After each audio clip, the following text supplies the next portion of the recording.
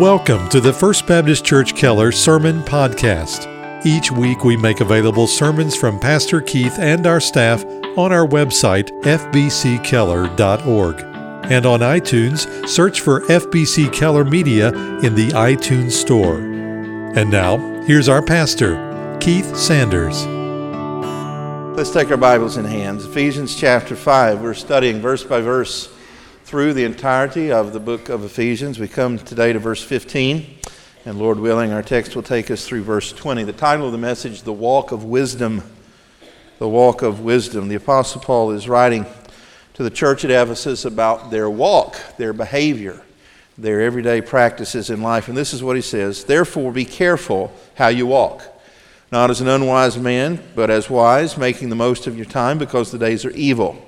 So then do not be foolish, but understand what the will of the Lord is. And do not get drunk with wine, for that is dissipation, but be filled with the Spirit, speaking to one another in psalms and hymns and spiritual songs, singing and making melody with your heart to the Lord, always giving thanks for all things in the name of our Lord Jesus Christ to God, even the Father." May the Lord add His blessing to the reading and hearing of His Word. Now, a week ago Friday night at our conference here on fruitful work, I mentioned a group of people called the Puritans. The Puritans, as you know, were English Reformed Protestants who sought to purify the Church of England from some of its more Catholic doctrine and practices. And many of those Puritans migrated here to America and what is present-day northeastern portion of the country, particularly New England area. And they brought, of course, their beliefs with them. But today, if someone were to say you're puritanical in your thinking, you would be thought to be too rigid in your beliefs. It has often been noted that the Puritans lived by conviction rather than opinion. And I believe there's a lot we could learn from the Puritans, because the Puritans believed very strongly in the existence of moral absolutes. That is, there is evil in the world that is to be avoided, and there's righteousness to be pursued. In other words, they took our text, Ephesians 5:15 through 20, very seriously. Now, for a number of weeks, we've been studying what the Apostle Paul refers to as the Christian walk. He's speaking there of the trajectory of our life. That is, the pattern of behavior, of speech, and attitudes that lead us in a certain direction. And here in the text this morning, he says that our walk as Christians is to be marked by wisdom. Wisdom. Proverbs 3:13 says, "How blessed is the man who finds wisdom, and the man who gains understanding. For her profit is better than the profit of silver, and her gain better than fine gold. She is more precious than jewels, and nothing you desire compares with her." A lot of people talk about wisdom. Wisdom's more talked about than it is attained. The Bible instructs that we should pray for wisdom, to seek after it with our whole heart. But what is it? Would we recognize it if we found it?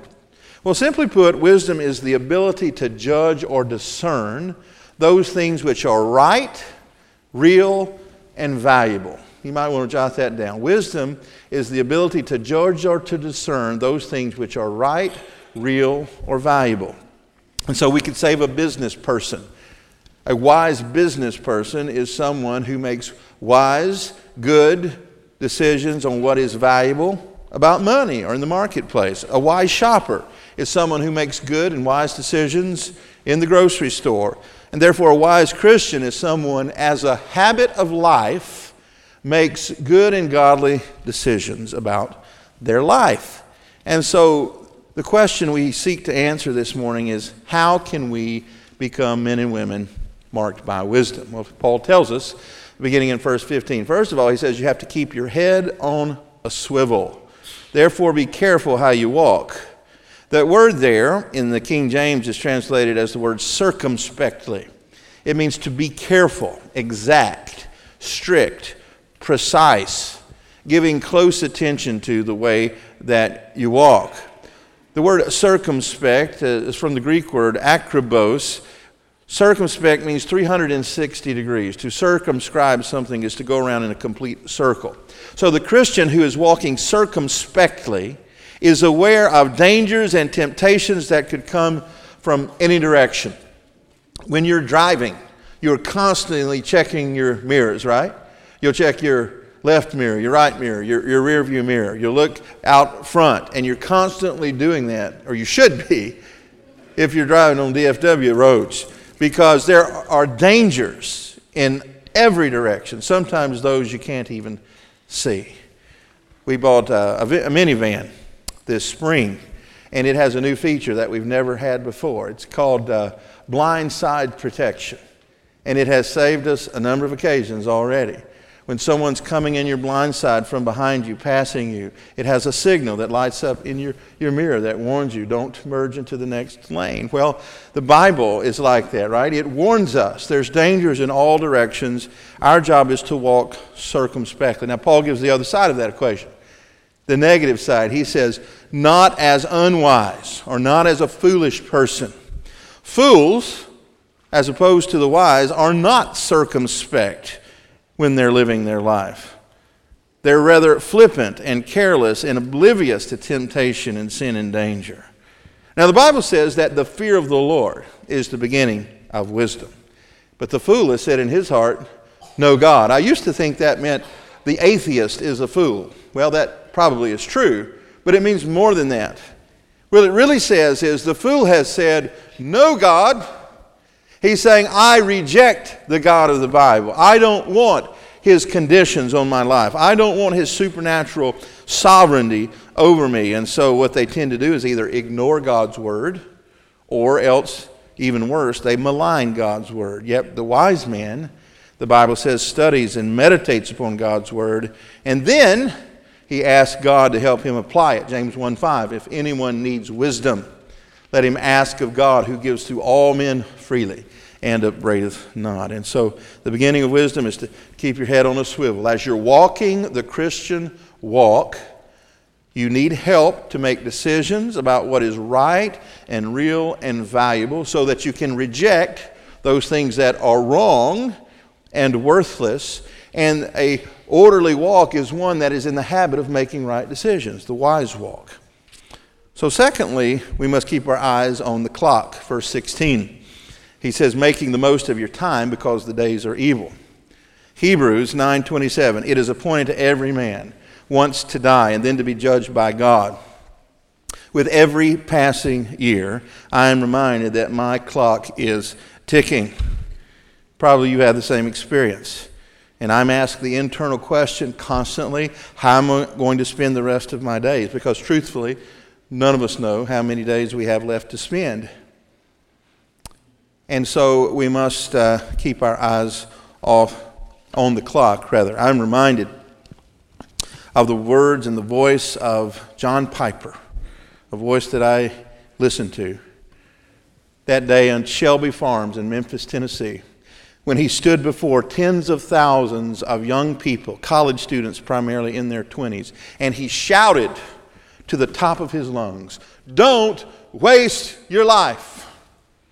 And I remember it because he'd seen so many of his peer group waste their lives on sex and drugs and rock and roll in the 1960s and 70s. He had seen his friends' children waste their lives on greed and the pursuit of materialism in the 1980s and 90s. And now I fear that many of their grandchildren are wasting their lives tethered to the latest form of technology and social media. Paul is screaming, as it were, to the top of his lungs to the Ephesians Christians, don't waste your life. Make the most of your time. Redeem it is what it means. Redeem, as you know, means to buy back. When we describe our salvation, one of the things that Jesus did for us on the cross is that He redeemed us, didn't He? He purchased our freedom. We were slaves to our own sin and sinfulness. And through His cross, His shed blood, He set us free. And the purchase price for our freedom was His own blood. Now Paul says to purchase your time. That is, rescue your time from wasting it. He wants Christians to make an effort to walk in wisdom by making the most of their days. He says, because the days are evil. Are they ever? They were evil in Paul's day. He was talking about the philosophies of life and the systems of the world 2,000 years ago. How much more so today? The days are evil. The times are bad. There are allurements and distractions that would seek to keep us from that which is best. And a wise person is someone who pursues the best way to spend your time. Here's what I mean. There are certain activities and behaviors and attitudes that we know from Scripture are to be avoided because God puts them in the category of sin. Either sins of omission or commission. Look at the Ten Commandments. We're not to waste our time by lying or stealing or committing adultery or coveting things which are not ours. We know that's off limits. But I think also included here when he talks about making the most of our days is avoiding those things which may not be necessarily evil in and of themselves. They're just not what is best for a Christian. How many times have I vowed after a day of watching college football, never again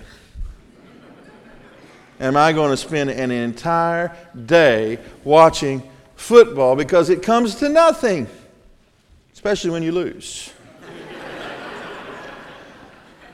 And yet, I know the temptation will be there next Saturday. Make the most of your time. I've often said that I believe that Satan's greatest and most effective strategy on my own life, Keith Sanders I'm talking about, is the four corners offense. Some of you don't remember Dean Smith, but for years he was the basketball coach of the University of North Carolina, and they were good. And the shot clock came into being because of his strategy and others like him. Back then, if you got an 8-point lead, they would go into the four corners. They'd put their four fastest men at the four corners of the half court, and they'd put their tallest man in the middle, and they'd play keep away until the clock ran out. You never got the ball back. And you lost. Well, Satan seems to be doing that with many of our lives. It's not that we're involved necessarily in overt evil. It's that we're so busy in things that don't amount to anything. He's tossing the ball over our head, and the clock is ticking down, and one day it will strike zero. Redeem the days. Make the most of your time. God help us to redeem our time. Don't be foolish, he says. Don't follow foolish people. Don't be engaged in foolish activities, but instead understand what the will of God is. Now we know that the will of God is found primarily in the pages of the Bible. So it is never a waste of time to study the Word, right? Never a waste of time to go to Sunday school or come to church or have family devotionals. Now let's get very personal. Put the cork in the bottle. One of the ways to make wise decisions is to keep the cork in the bottle. Look at verse 18. He says, "And do not get drunk with wine, for that is dissipation, but be filled with the Spirit." Paul here gives one example of wasteful practices to avoid, and that is drunkenness. Now we know drunkenness is in that category of sinfulness. The Bible prohibits drunkenness in both Testaments. Do not be drunk with wine. That was a real problem in the city of Ephesus.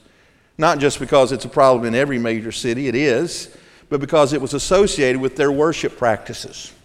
The Romans had a god called Bacchus, and the way you worship Bacchus is to throw a party and get as drunk as you possibly could. In fact, people loved to worship Bacchus. Did it every chance they got. But Paul says, you Christians coming out of that lifestyle, don't do that any longer. Don't be drunk with wine. He says it's dissipation. That means it's a waste. It's a waste of money. It's a waste of health. It's a waste of brain cells.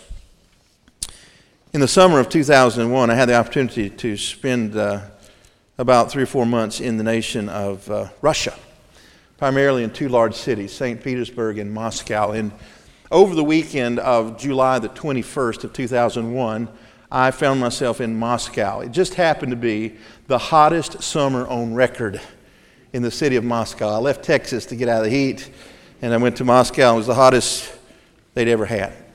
And I remember that weekend, we kept hearing the reports of, and seeing really, dead bodies being pulled out of the Moskva River, one after the other. And on the news and in the newspapers, they were warning people to stay away from the river.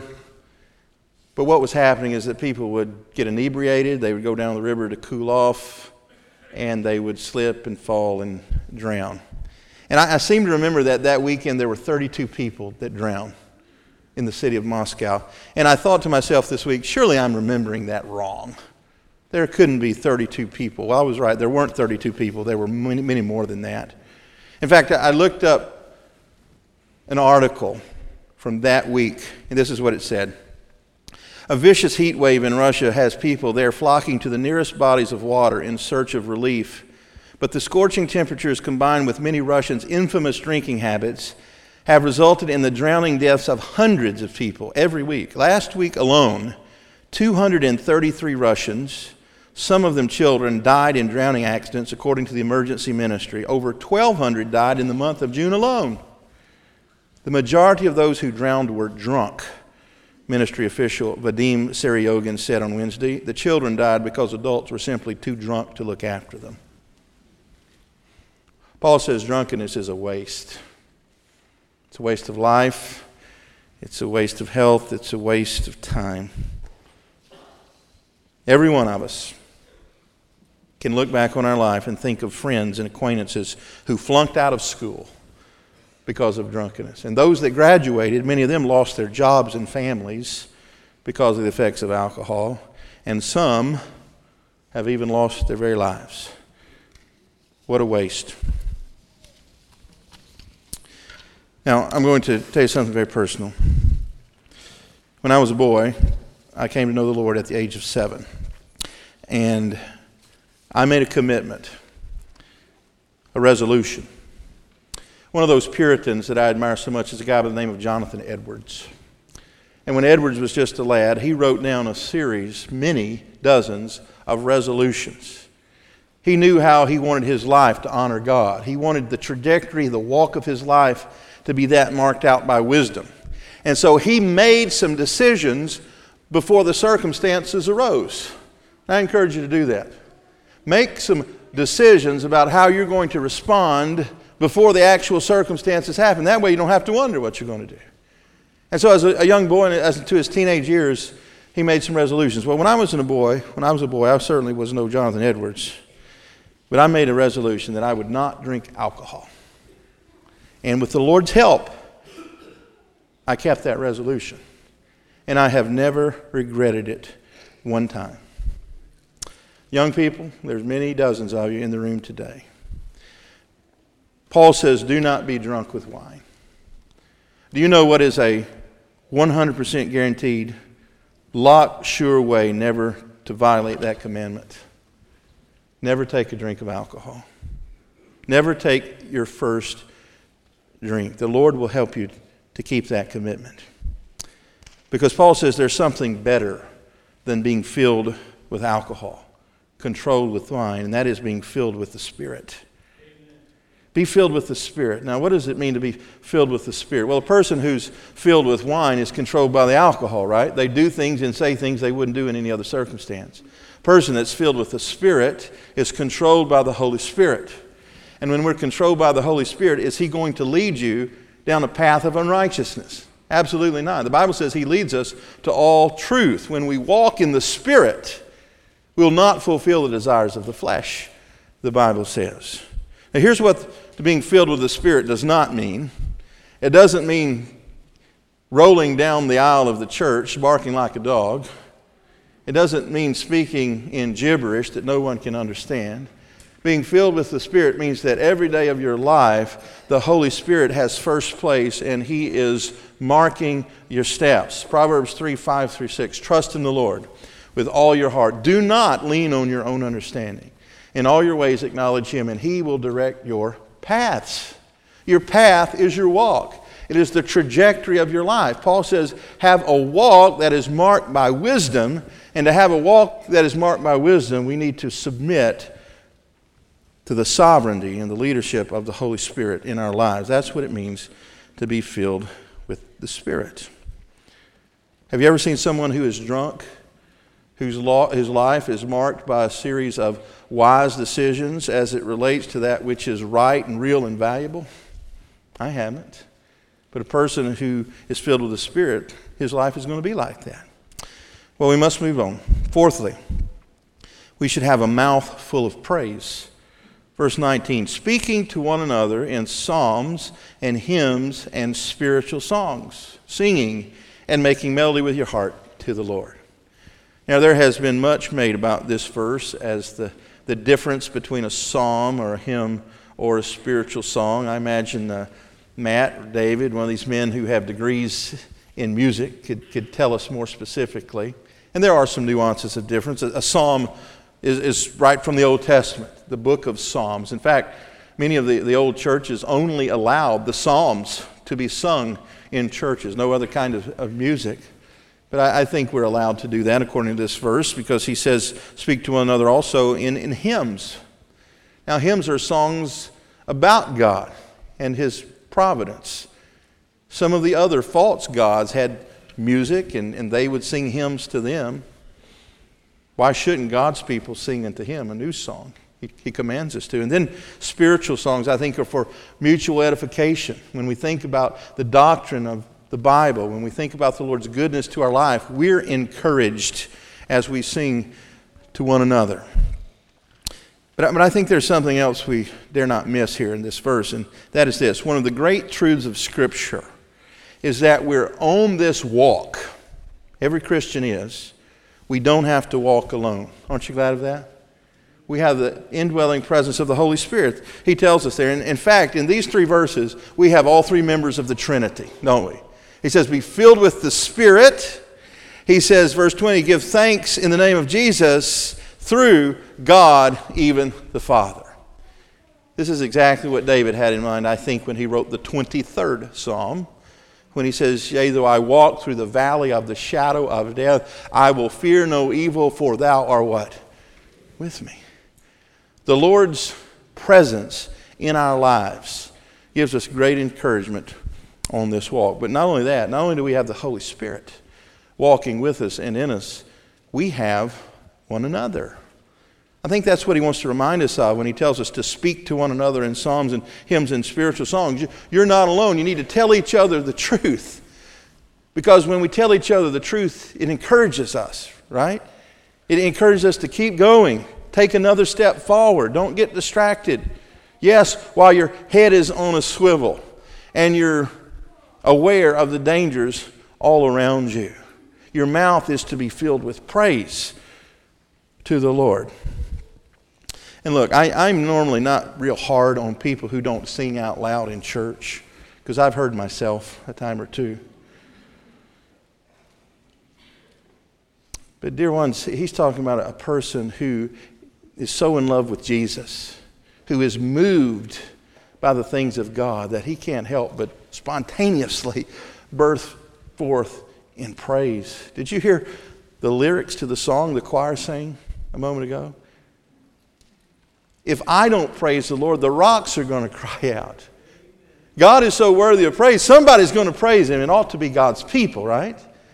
Let the redeemed of the Lord say so. You don't have to sing beautifully or on pitch, but you need to declare to one another the goodness of our God, and we need to be reminded ourselves, and because it makes us thankful people.